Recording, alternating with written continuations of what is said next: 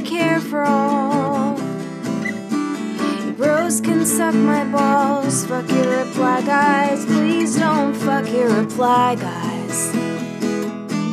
Just listen to Reply Guys.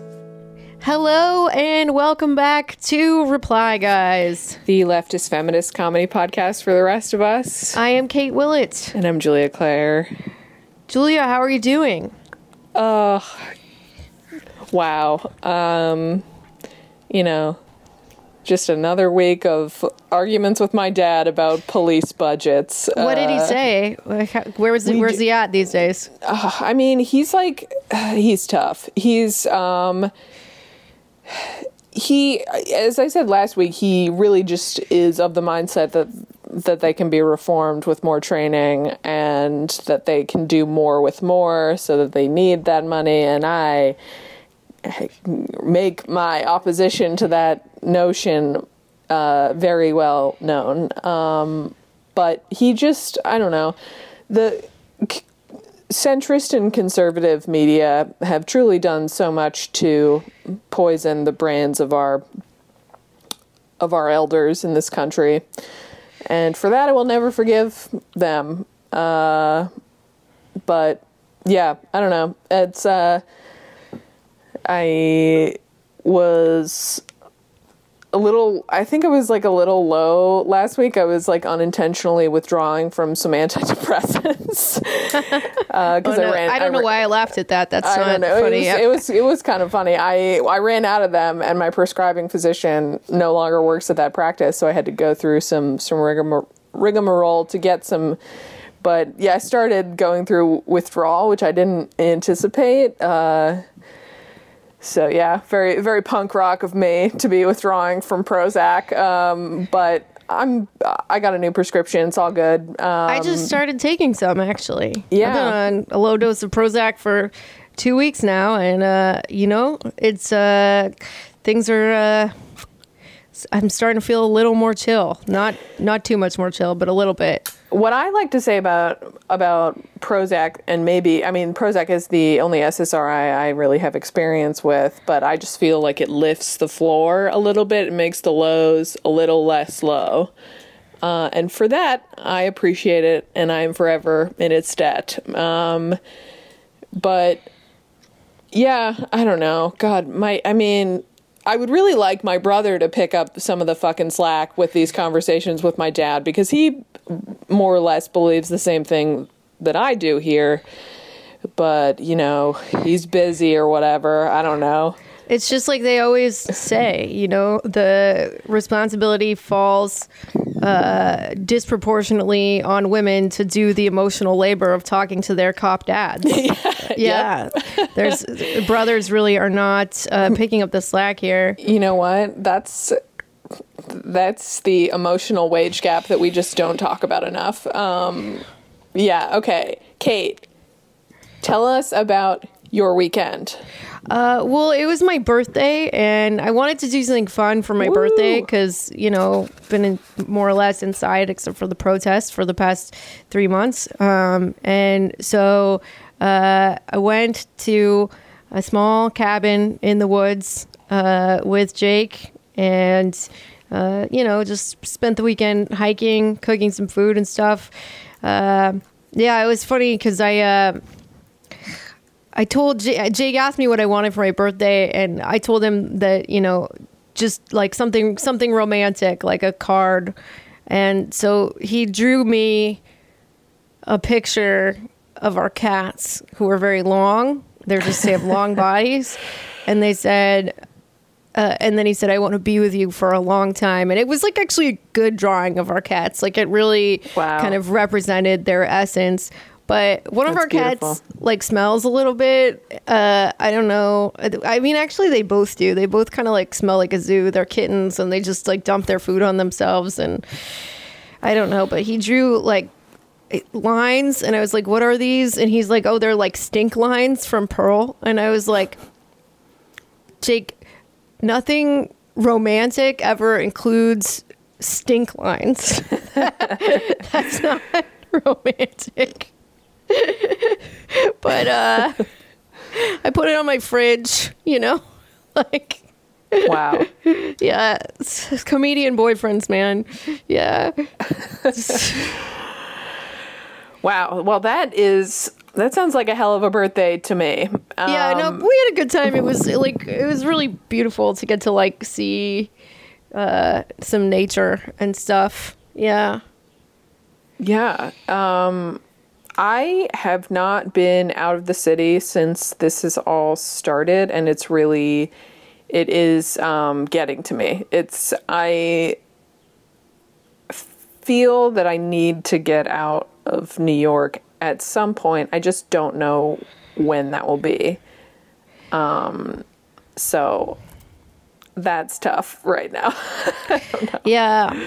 Yeah. I mean, I guess, last week, New York, like, technically started, like, reopening or whatever, which I guess means mainly that construction jobs are allowed to happen again, and curbside pickup for retail, I think. It's really basically the same as it has been, and but I will say that I will continue to shame people who are not wearing masks, because people seem to have taken phase one very widely in this city as meaning that they don't have to wear masks anymore, and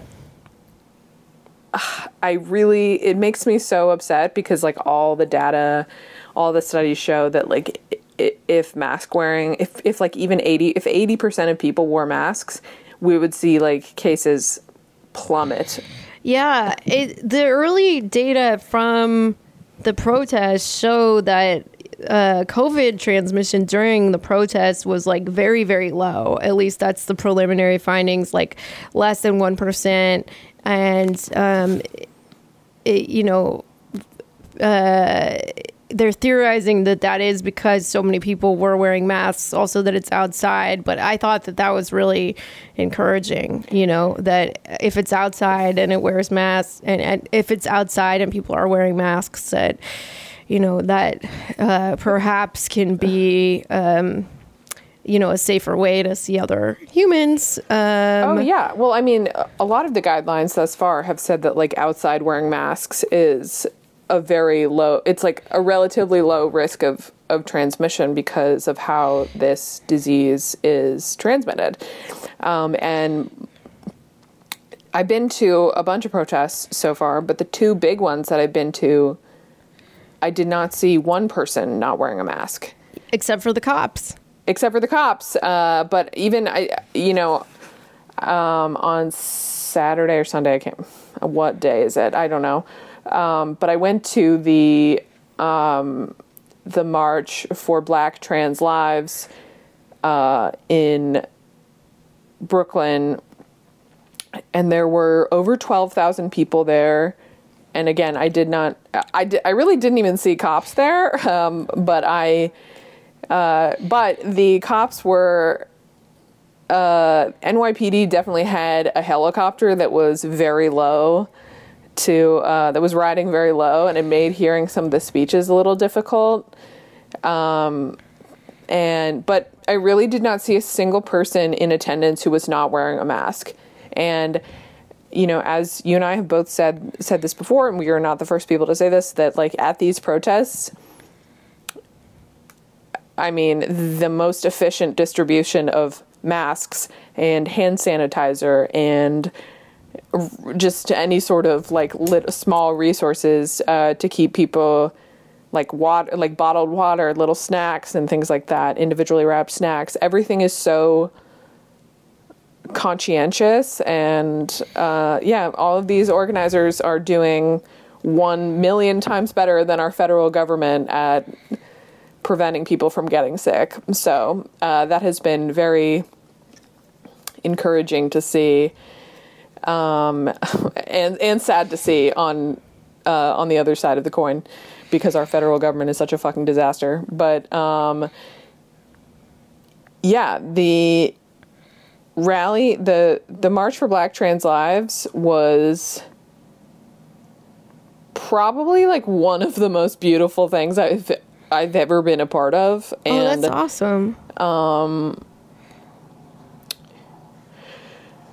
black trans women are, you know, are just getting murdered at astronomical rates. And the speakers who were present at the rally were all black trans women. And they are just some of the most, and I'm saying this they're some of the most like radical people I've ever come in contact with. And I just get like, I was so fired up hearing all of them speak, and everyone was wearing white. It was just like a really beautiful exercise in solidarity. It was like serene almost. Like it was clearly like there was a lot of anger and there was a lot of emotion, but there was also like a lot of hope. And I just thought it was really beautiful. And yeah, and then, you know, and obviously this is Pride Month, and there's just a lot of ongoing conversations about how we can better protect our trans siblings, especially black trans women, who are probably like maybe the most vulnerable demographic of people in America. Like, Yeah. From so many different perspectives. I don't know. It's just, yeah, it was a very cool but very like sobering day seeing but yeah, black trans women have been on the front lines of the LGBTQ movement since the dawn of it, obviously, with like Stonewall and everything like that. But yeah, and I guess that brings us to yesterday's Supreme Court ruling, which was a 6-3 decision on Monday, that the Civil Rights Act protects gay and transgender Americans from discrimination in employment. And yeah, it was a 6-3 decision. Shockingly, Neil Gorsuch wrote the majority opinion. And he's like a big constitutional originalist. But John Roberts was also sided with like the liberal members of the court. And Brett Kavanaugh wrote the dissent. He's so gross. Oh, he's so gross. I hope he goes straight to hell. And What was his dissent? What was his like rationale for? I gotta be honest, I didn't read it. Yeah. I just like people were sharing that video from his confirmation hearing where Kamala Harris asked him if he agreed with the same-sex marriage ruling, and he couldn't answer it. He's just gross, but I certainly don't want to give, even though Neil Gorsuch wrote the majority opinion, I don't want to give him, he's not like socially liberal. He's a constitutional originalist, and he basically, his gripe with this is like, in the letter of the law, he thinks that the Civil Rights Act is like, he basically thinks that the Civil Rights Act is like poorly written, and therefore it allows this to be like kind of an umbrella piece of legislation. But yeah, I really don't want to give him, like, John Roberts has also at times been like a swing member of the court, and especially on like LGBT issues. And I believe he wrote, if my memory serves me correctly, I think he did write the majority opinion for the legalization of gay marriage. But No, that was Kennedy. Oh, Kennedy did. Okay. Yeah. But like, yeah, Neil Gorsuch, I don't want to give him any credit, because this guy absolutely, I mean, he might think that our gay and trans brothers and sisters deserve rights, but he also thinks that corporations are people. And Well, I mean, yeah, I mean, I did take a peek at Republican Twitter, as I do sometimes, to see what, and it was Monday was a full-scale meltdown. because of that, they got upset. Oh my God, yeah. I think one tweet that I remember is from like a prominent Republican was like, what is even the point of the Republican Party? Because they have like 5 super conservative justices on the court. And I was doing a little digging. Yeah, I mean, like cultural conservatives, which is like a big part of Donald Trump's base. Yeah, the evangelicals. Yeah, that's like my extended family were evangelicals for Trump. They're like, he was sent by God. He's an unusual messenger, but, you know. That he is. He is unusual. Yeah. So there was this conservative writer, Varad Mehta, and he said that Monday's decision is, quote, the end of the Federalist Society judicial project. Gorsuch was grown in the Federalist Society lab and did this, adding that the whole point of the Federalist Society and the whole point of electing Trump was, quote, to deliver Supreme Court victories to social conservatives. So people are pretty fucking mad. And yeah, everybody, like, I mean, I love that for them. I do love that for them. I think that that's beautiful. The Federalist Society, I do remember during his confirmation, yeah, he is just like, if the Federalist Society were a person, it would be Neil Gorsuch. So I think that people, like, socially conservative America is really having a meltdown right now. And part of the election of Trump was, their idea of making America great again. And it was a lot about these cultural issues. It was a lot about these, what they consider to be wedge issues. And so to see a very decisive, this was not a 5-4, this was a 6-3, like...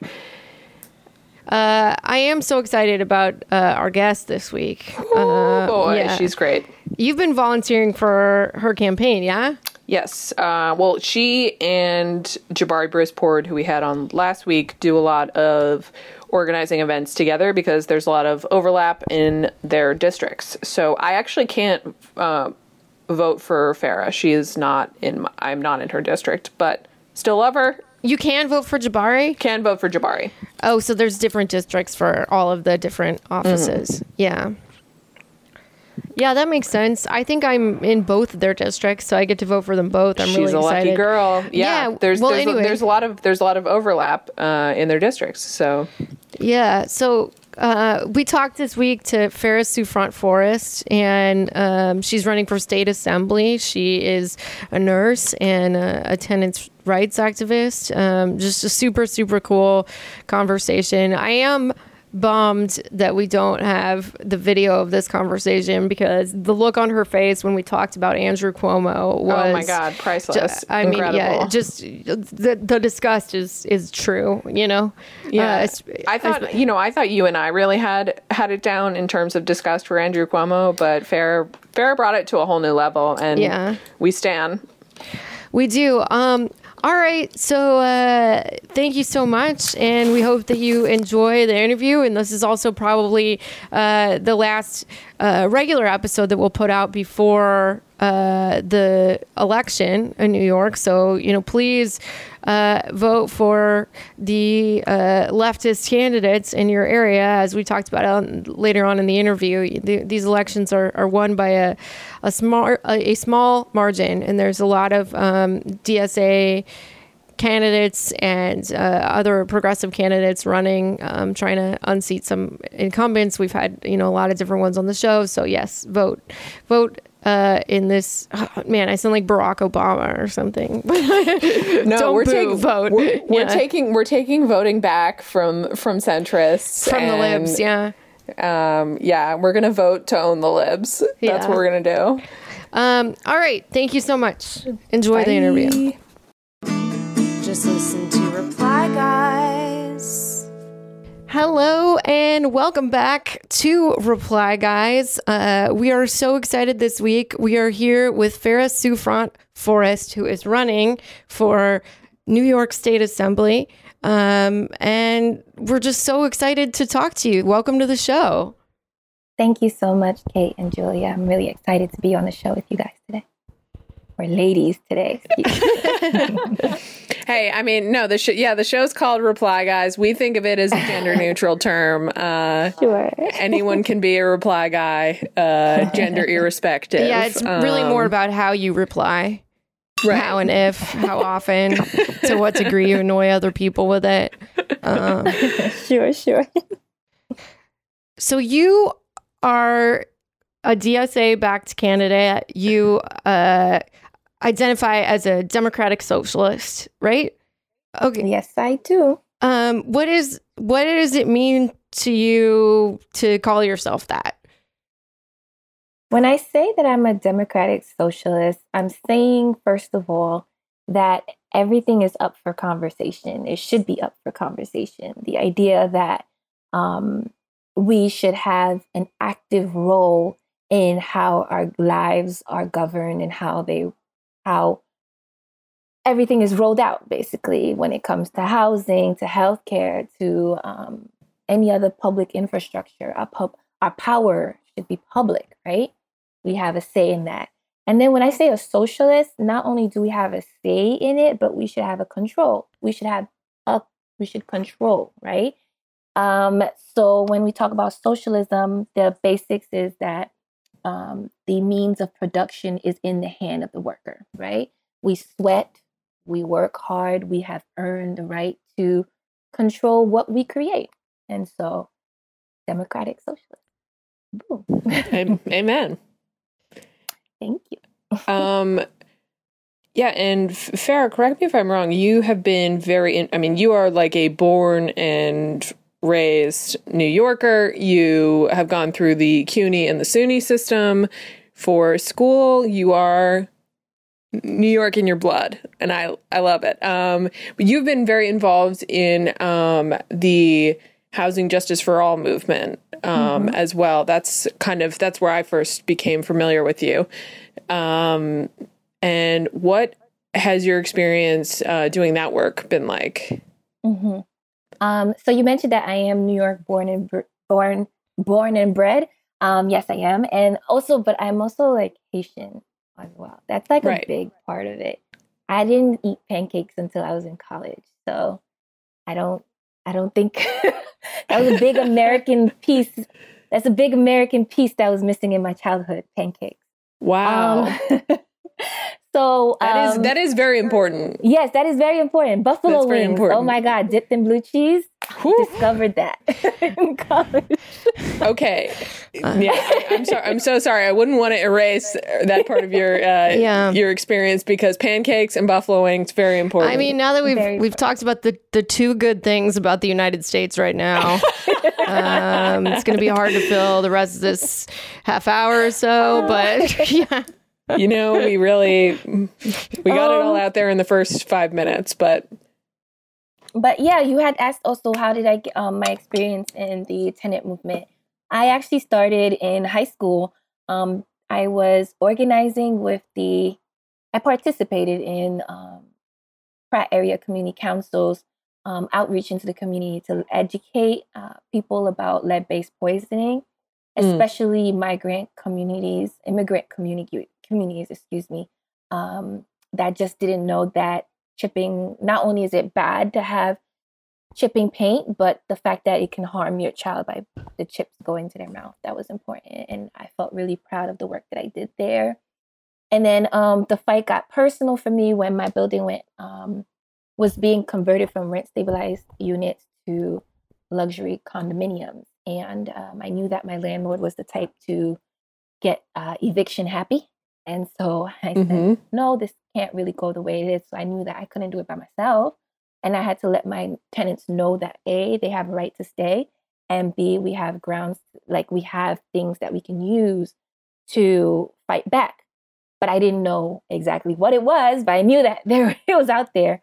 And so that's how I joined the Housing Justice Coalition, not only to educate myself and my tenants, but to also fight for everyone, right? And today, it could be me. It's me, but I don't want someone to go through a condo conversion. It's very weird to now, have a group of people who are buyers and then there are tenants. Like we all live in the same building. Mm-hmm. And so eventually through many trainings with the Crown Heights Tenant Union, doing work with them, and then eventually getting arrested on June 4th to make the final push so that the legislation can finally vote yes to make sure that not only rent stabilized laws are permanent, but also that they are stronger and better. And now we just have one more bill, the good cause eviction bill, to make sure that everyone reaps the benefits of being protected and feeling secure that you won't be kicked out for any reason or stupid reason. So the good cause eviction bill means that there's only certain reasons that landlords are able to evict and they have to be able to prove it, right? And yes, and then also they have to offer you a lease, whether or not you're rent stabilized, because if you're in a market rate apartment, they don't really have to. And then what's important is that they cannot raise the rent by astronomical fees, like astronomical levels, right? So last year, for those of you who might be unfamiliar with the New York State laws that we're talking about, last year the Housing Justice for All Coalition worked with a lot of our state legislators, including Julia Salazar, on basically a package of 9 bills, and 8 of them were passed. The only one was not. The only one that was not was good cause eviction. And what a lot of those bills did was close the loopholes that existed in the market that allowed landlords to unjustly jack up the rent prices. And the commodification of housing is something that is like really an ongoing issue, especially in cities like New York, San Francisco, Los Angeles, where you see people, kind of corporate landlords who own 10 buildings.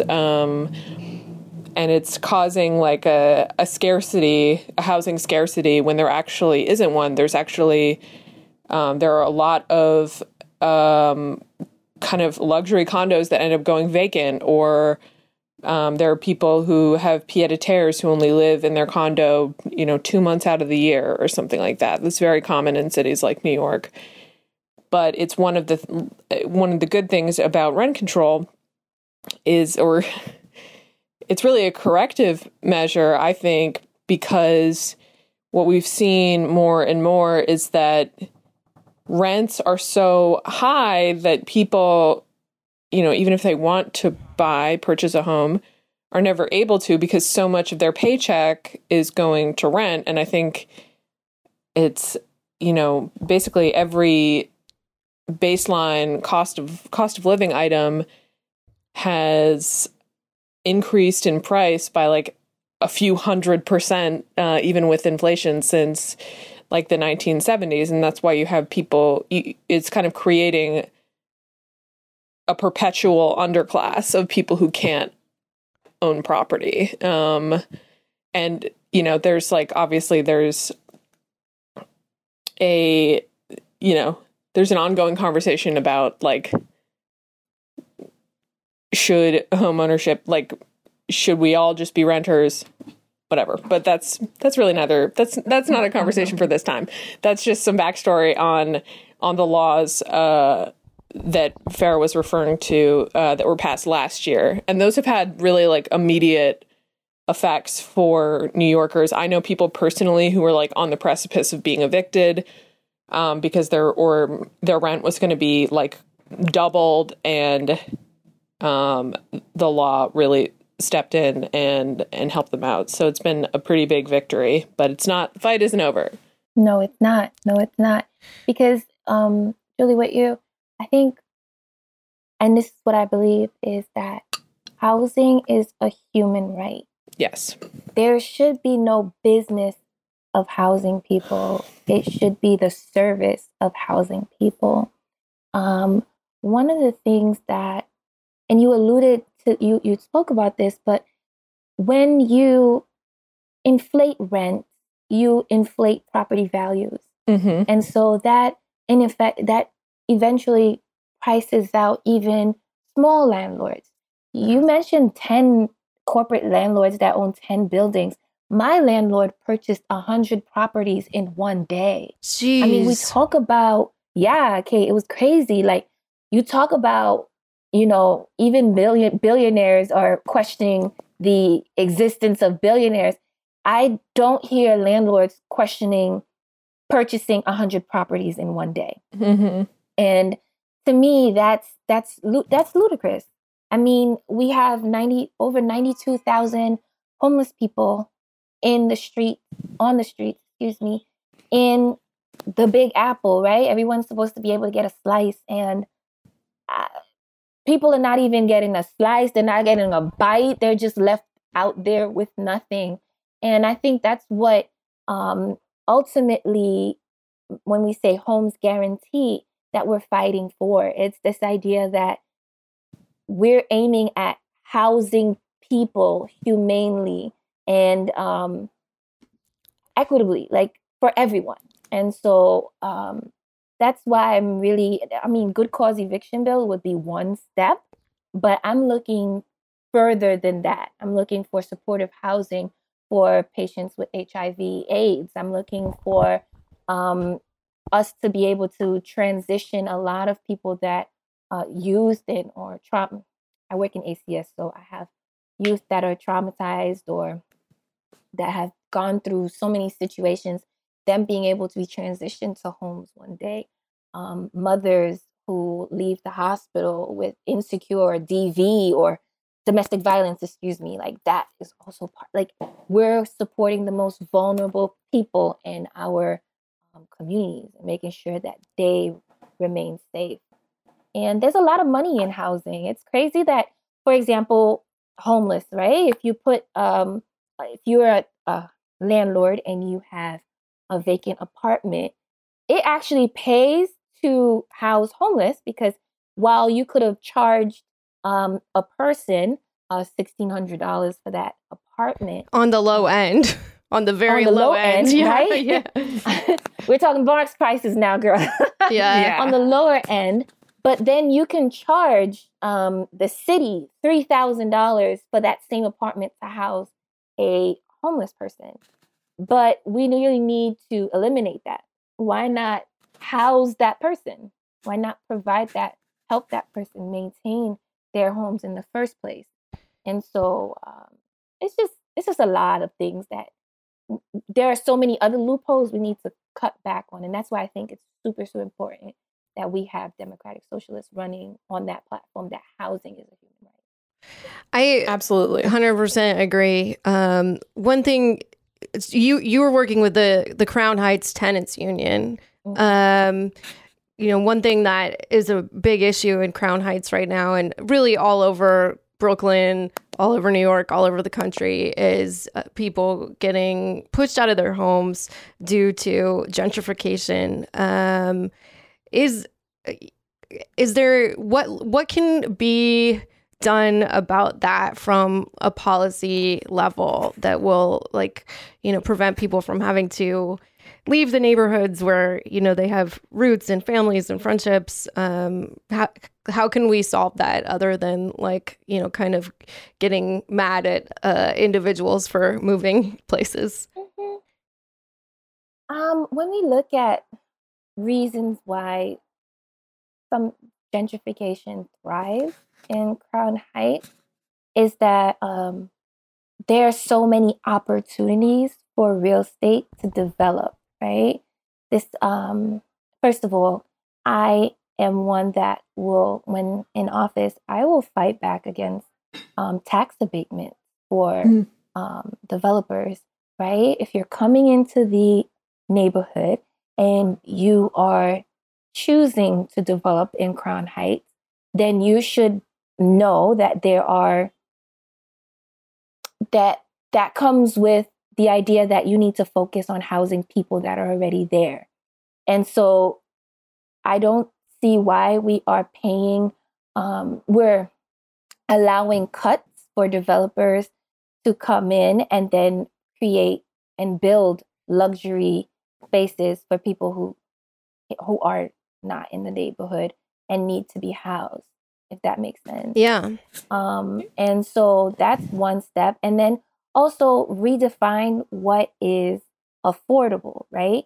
Jabari, Brisport, who's running for state senate, who's part of the DSA slate, he's a math teacher and he breaks it down. He says, well, if you have a building that you say is 30% affordable, then that means that 70% of the building is unaffordable. Mm-hmm. And that's just too much. That's where the math teacher comes in. That's where the math teacher comes in. Right? Yeah.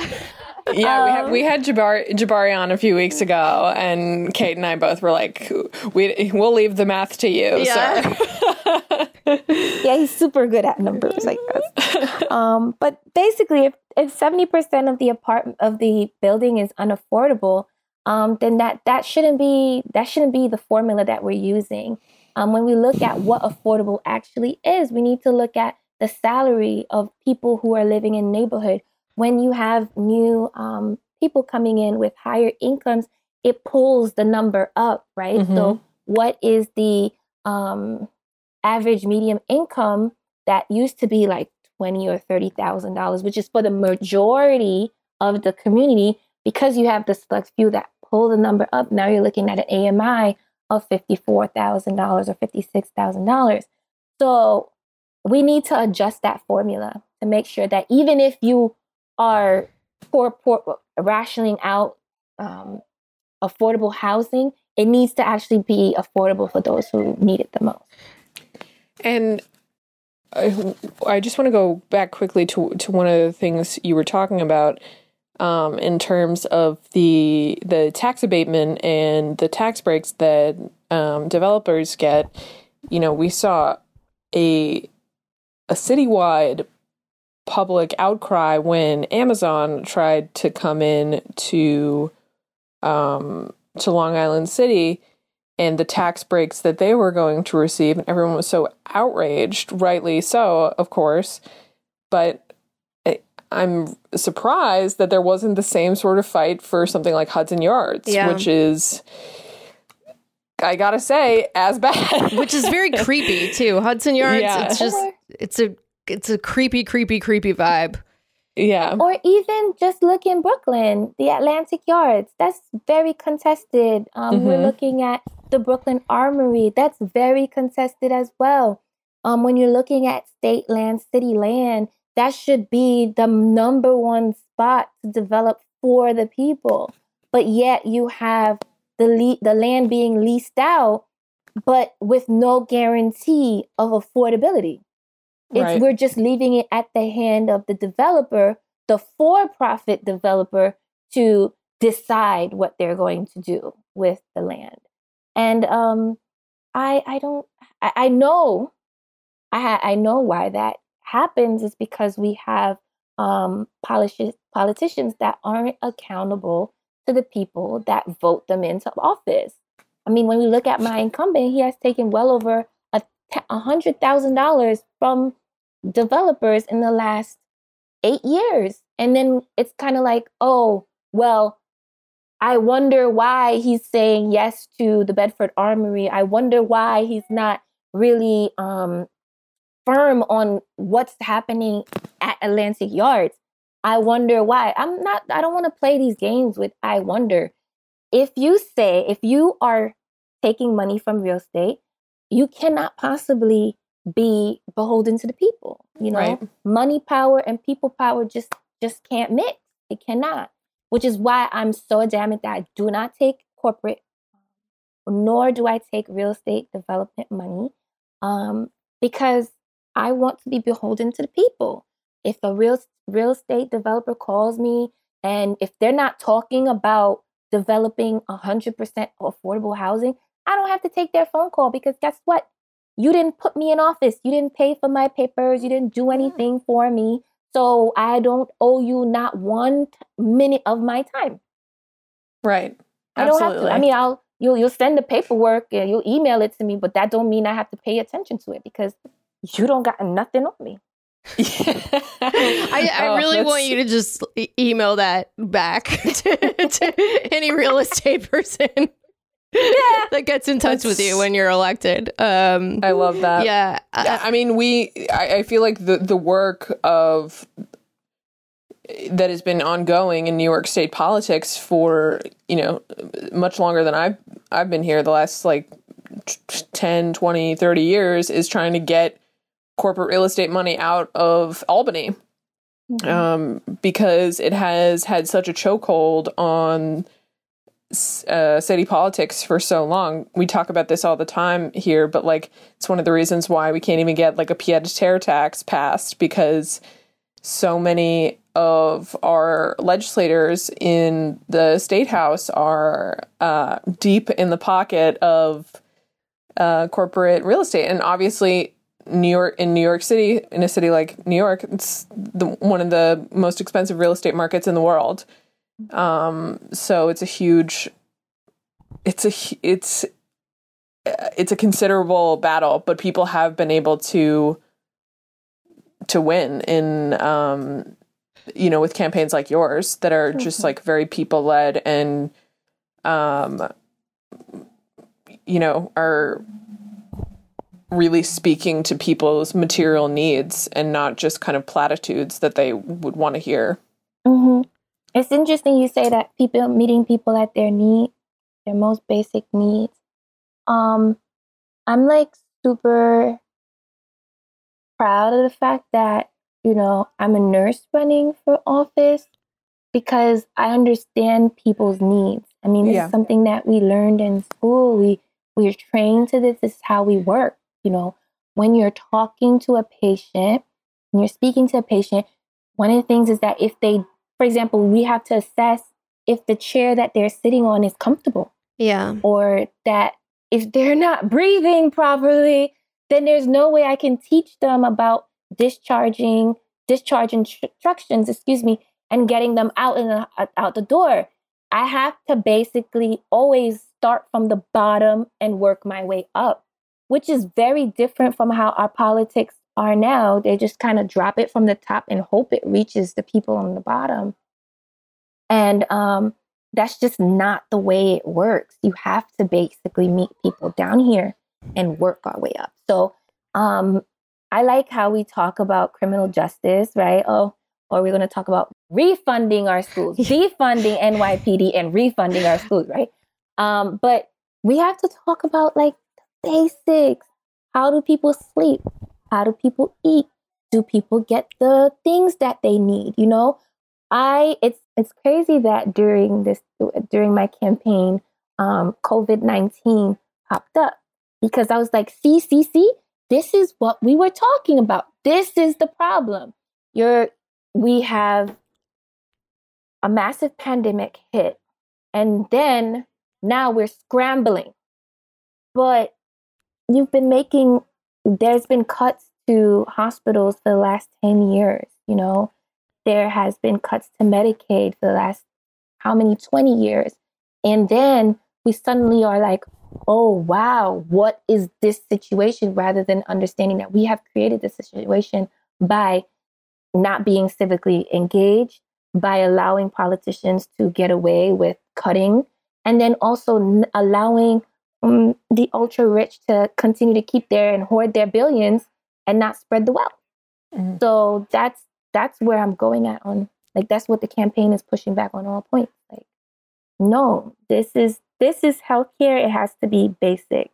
Housing has to be basic. Because if you kick somebody out right now, you evict someone out their apartment, you're basically exposing them to COVID-19 and then whoop, death, right?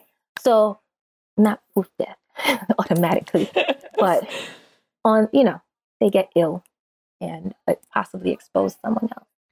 So, like, healthcare is housing and housing is healthcare. And I say that all the time. And now we clearly see what that means.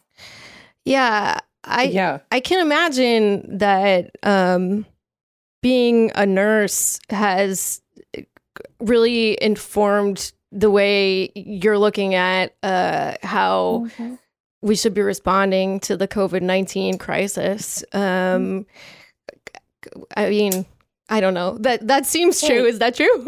Yeah.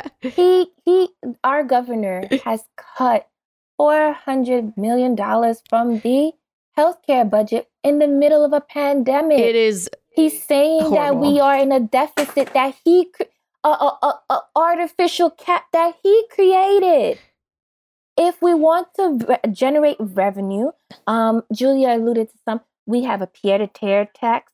Instead of giving tax cuts for owning a yacht, you need to pay some more taxes. I know, right?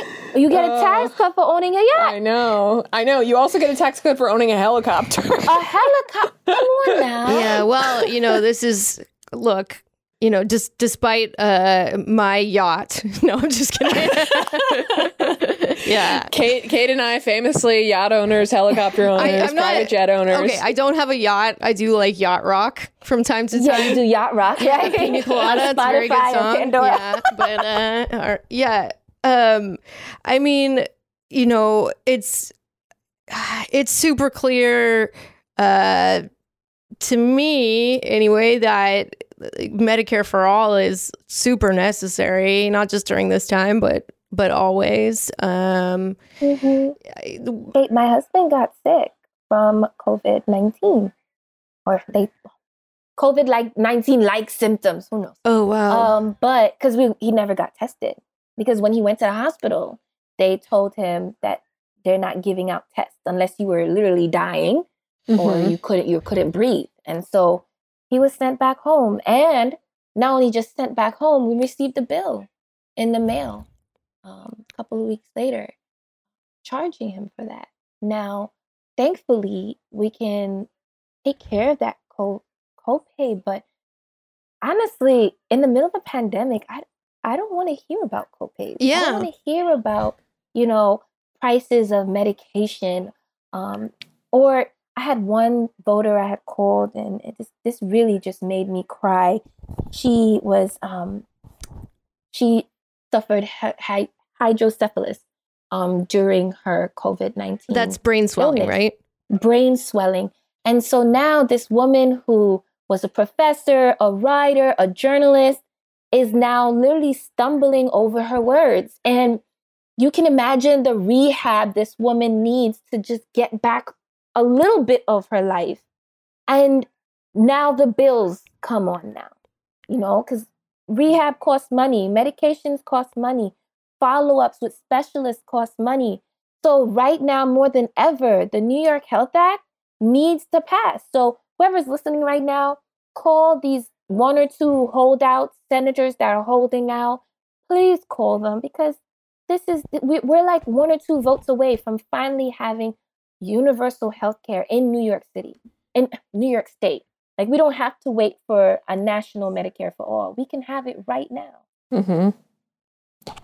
Yeah, I mean, that's actually kind of how they did it with the Affordable Care Act in the first place.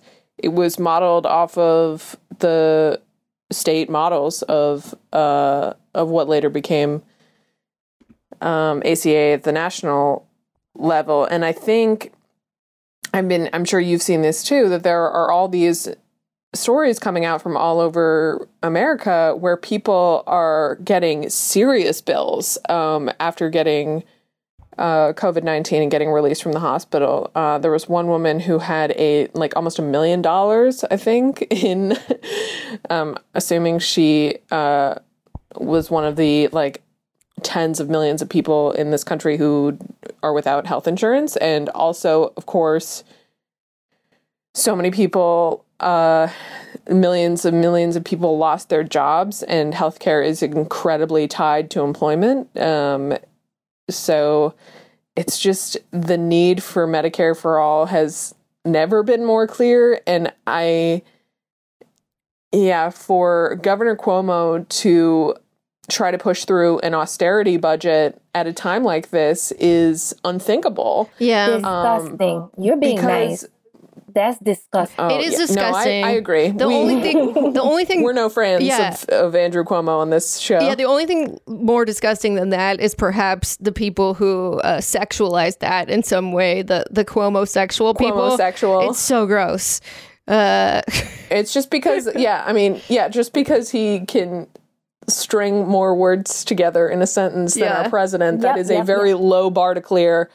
But yeah, and we are headed into probably another, I mean, we've already, the country has already been in a recession for a number of months now.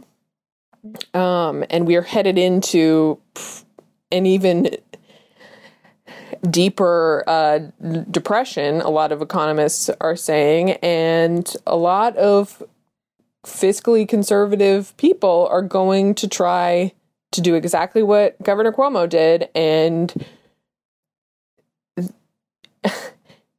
a crisis has never been abated by an austerity budget. No. That is, historically, it's never happened.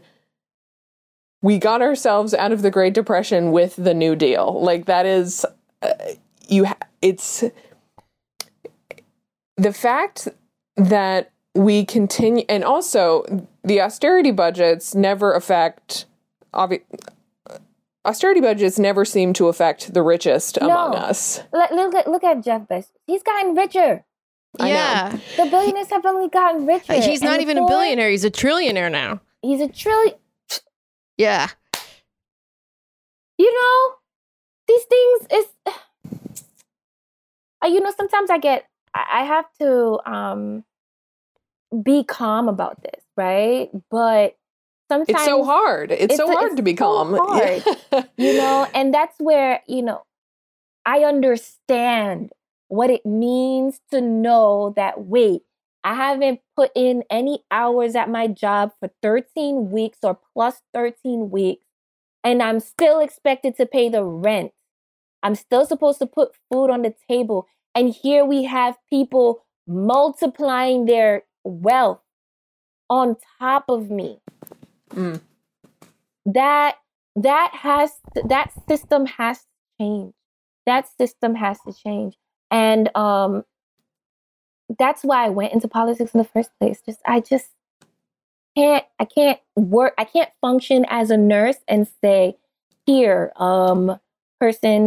patient, here is a solution that'll fix it. Because no, you can't fix it. Your insulin is too much money. Your housing is deplorable. Your job is stressful. Your public transportation is doesn't work. It's and then put on the fact that there's no one you can talk about because there is no mental health parity. Absolutely. Yeah, it's just, I don't know. It seems like in some ways the consensus that's starting to build is, we're just going to declare coronavirus over, like it's just not we're done with it now. But I mean, it's like the virus nothing has happened, that really changed it. So yeah. Let's switch gears for a minute because I wanted to ask you about a topic that is very much present in everyone's mind, which is policing. Cuomo this weekend said that people do not need to protest anymore because it already worked. They decided to reform the police. I would say that it really, that doesn't seem true to me. What are your thoughts on what should happen with policing in New York, or what shouldn't be happening with it? Mm-hmm. Well, though our dearly beloved Governor Cuomo wants to close the chapter on this book of police brutality, unfortunately, he's left us at a cliffhanger, which is simply not enough is being done. We have not talked about the rampant unaccountability of police officers. We have not fully addressed the amount of violence that is used when policing Black and brown communities. We have not spoken about, okay, so City Council has passed approval to cut the budget of police officer of the NYPD by $1 billion. First of all, that means $5 billion left. But you're going to give us $1 billion. Like Jabari would know. Math teacher. Yeah. Here we are. Look, he taught us well. I'm learning, girl. Yeah. I'm learning. Yeah. But that means $5 billion is left. But we're talking about, okay, so they haven't designated that this $1 billion, where is it going now? Because when we say defund the police, we're meaning reinvesting in our communities. And so I like how he wants to close the book, but it's not closed. It's not closed. There has not been a full, first of all, there needs to be a truth and reconciliation process between the community and the police, right? Basically, we fucked up. This is how we're going to fix it. So we messed up gloriously, and this is how we're going to fix it. And then we need to understand that we need to scale back by a lot.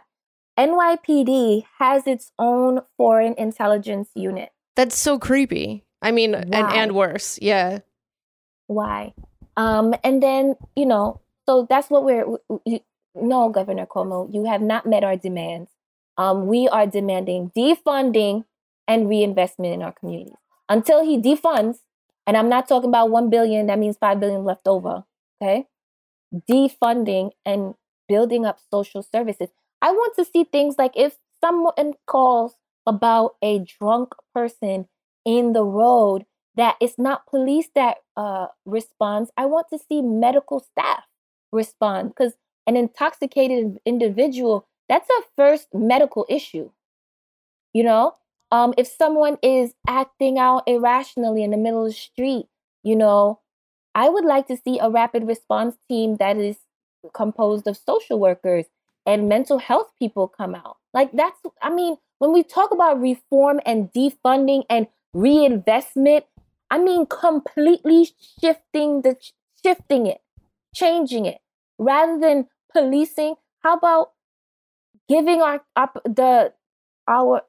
communities the resources they need to really build self-determination and be able to create for ourselves what we want our society to be, rather than the edicts from above.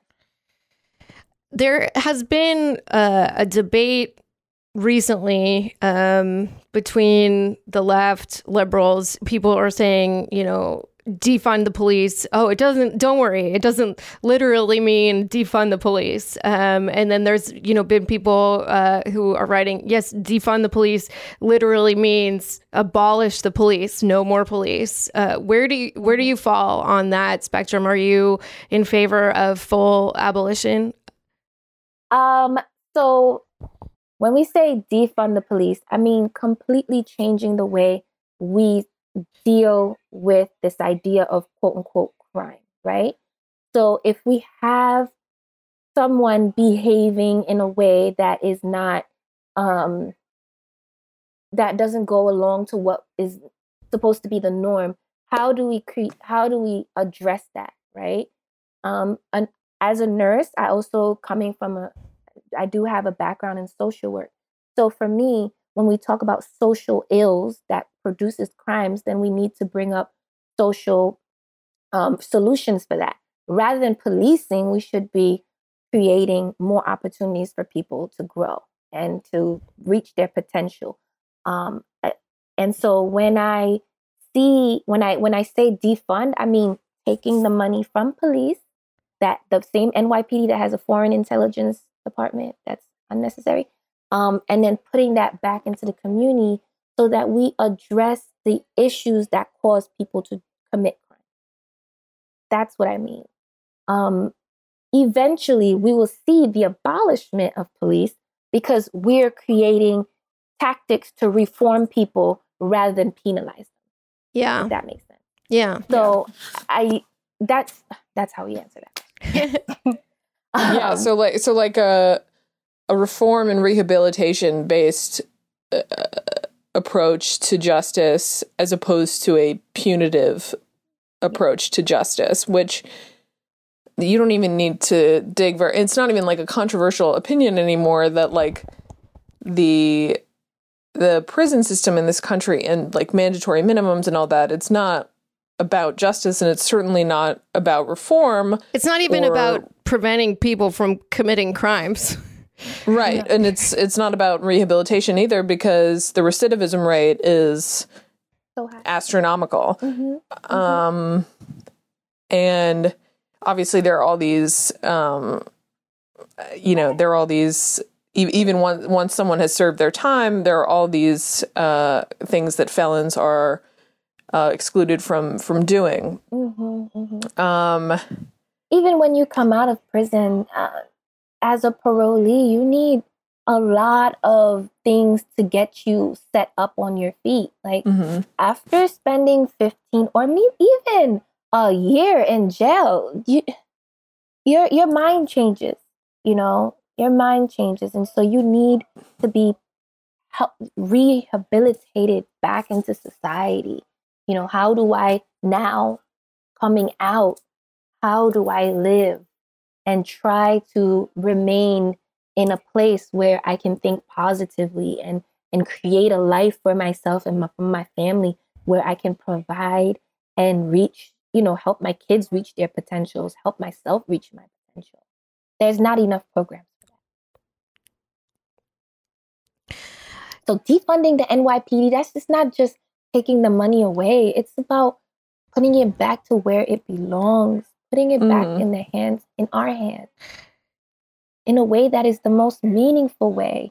I want people who come out of prison to have mental health services. I want people to come out youth that have been through, the justice system, to feel like they're not bad. I work at the Administration of Children's Services, and the youth that come out of the justice system, there's this tag on them that they're bad. But at 16, how could you possibly be bad? Yeah, you're a kid.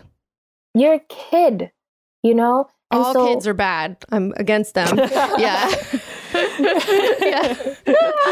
Yeah. Yeah. So it's kind of like, really thinking about, what are we doing as a society?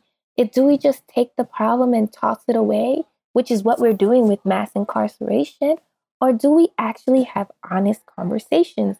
We have trillionaires like Jeff Bezos, and then we have somebody like George Floyd who died, who had by a knee on his neck for a counterfeit $20.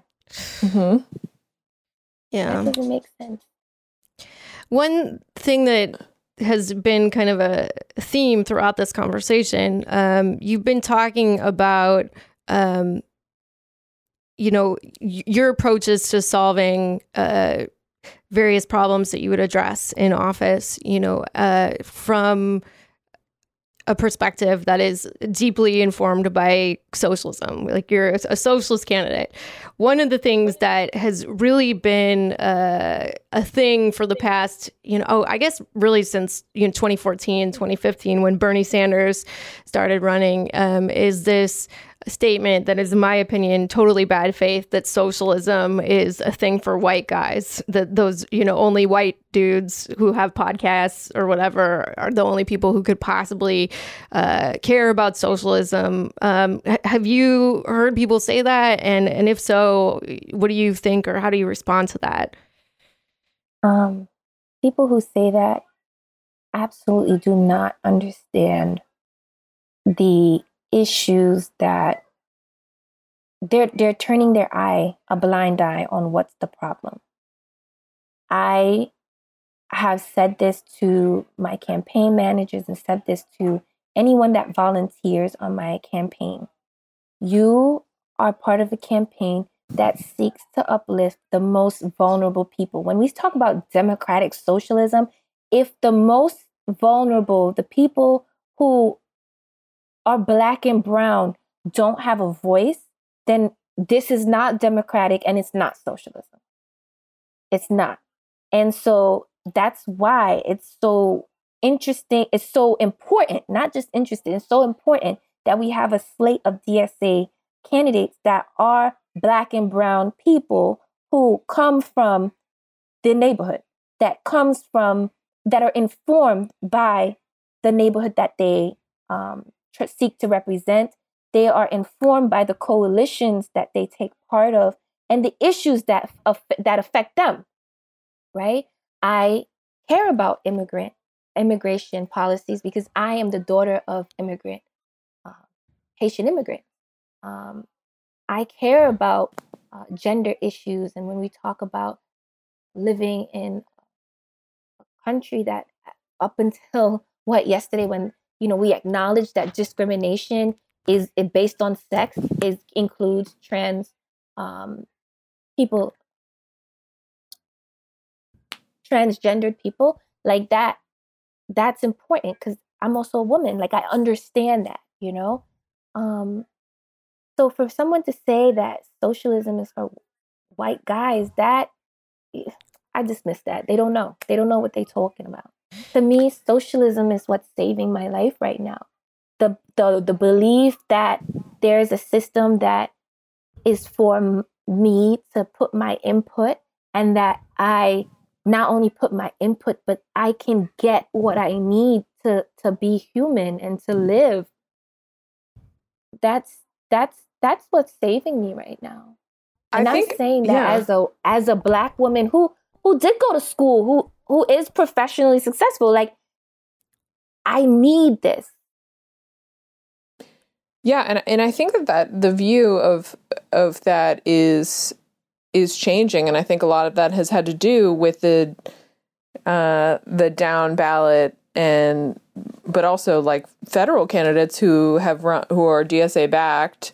Like three of the most prominent DSA backed candidates or politicians right now are three women of color: AOC, Ilhan Omar, and Rashida Tlaib. I don't know if Rashida is. I don't think she identifies as a socialist, but she is backed by them, I believe. Let's hope so, because I love her. I don't know. We'll have to fact check it later. No. I think, but those, I think they have really changed people's perceptions of what socialism is. And I think that polls, like the polls of people of our generation, of millennials, of people, basically of people under 45, like, socialism is seen with a positive connotation rather than as a pejorative.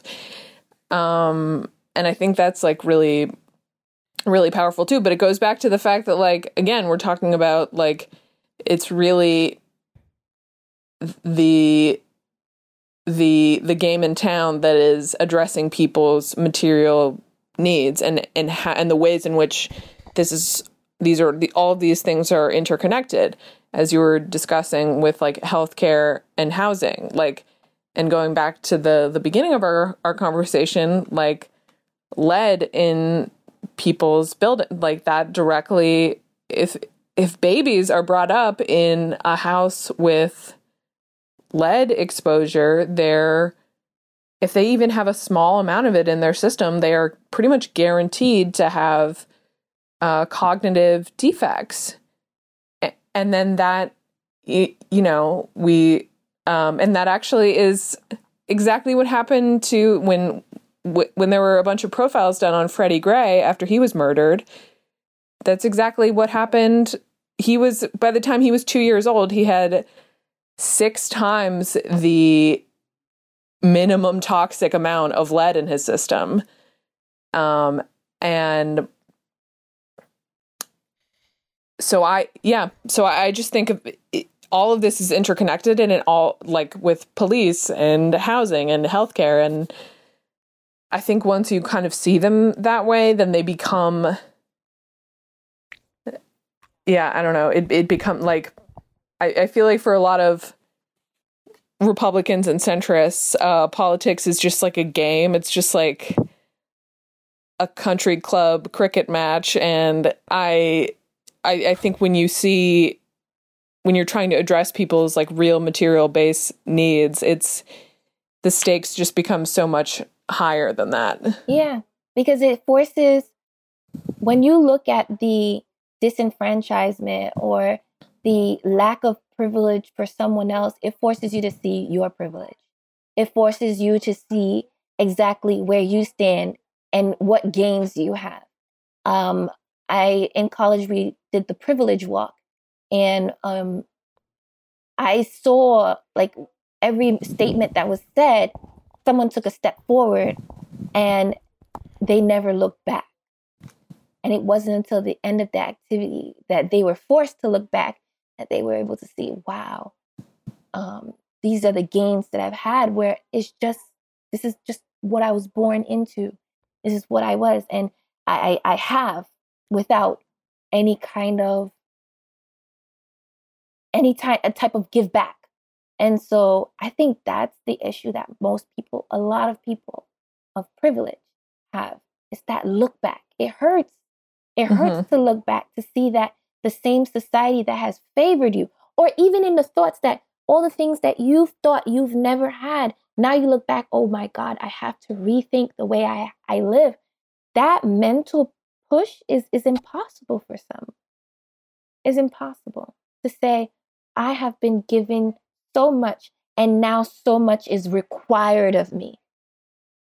That, I think, the people who are able to supersede that fear and that feeling of guilt, that person is amazing. And that's the type of person I want on my campaign.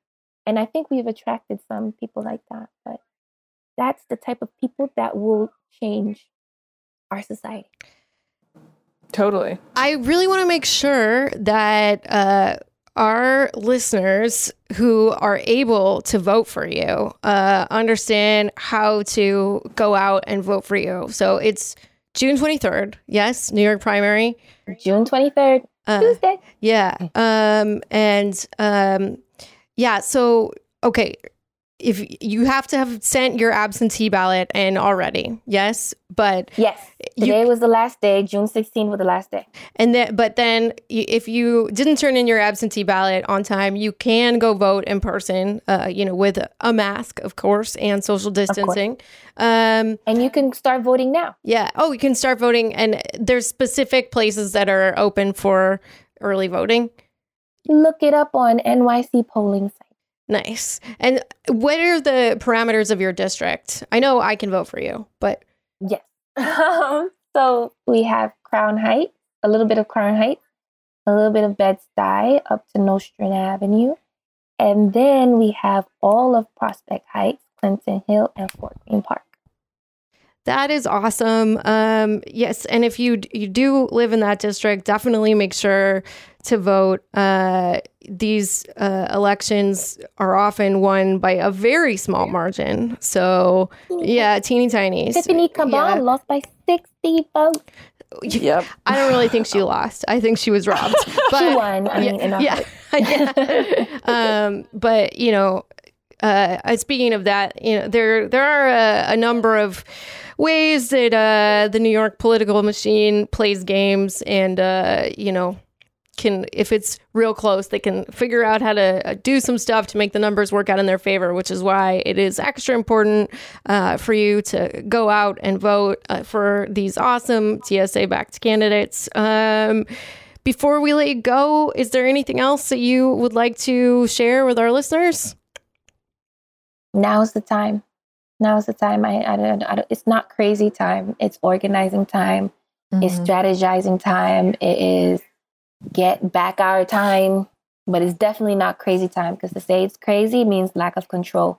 And we clearly have demands. We clearly have objectives and purposes. So it's the time to join us and get what we need the most. Organizing gets the goods. Let's go. And where can people follow you on social media? Oh, yes. We have Farah for Assembly on Instagram and Facebook. And Farah 4, the number 4, is on my Twitter. And my Twitter is hip and happening. Yeah, everything's popping on my Twitter. So great Twitter. Yeah. Great if you don't, and then Farah is also forassembly.com. if you can't vote in this district, definitely retweet, spread the word on social, make sure that volunteer. I didn't know if you still were taking new volunteers. Yes, I am. Go get out the vote. Started Monday, so it's like every day intense phone banking from 10 o'clock in the morning. So we're gonna start from on Saturday, 10 a.m. to 8 p.m. calling everybody in the district to make sure they come out and vote. So we need all hands on deck. All right. All hands on deck. Thank you so much for coming on the show, Farrah. This was awesome to talk to you. Thank you so much. Thanks, Farrah. Thank you so much for listening to Reply Guys. If you like the show, please rate and review us on Apple Podcasts. It really helps other people find us. The show is hosted by Kate Willett and me, Juliet Claire. Our producer is Genevieve Garrity. Our theme song was performed by Emily Fremgen, who wrote the song with Kate Willett.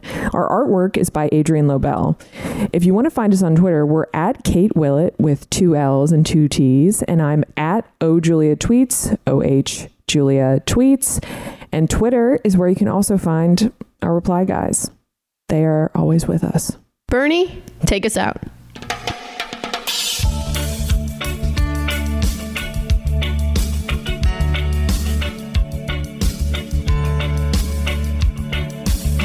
As I went walking that ribbon of highway, I saw above me that endless skyway. I saw below me that golden valley. This land was made for you and me. This land is your land.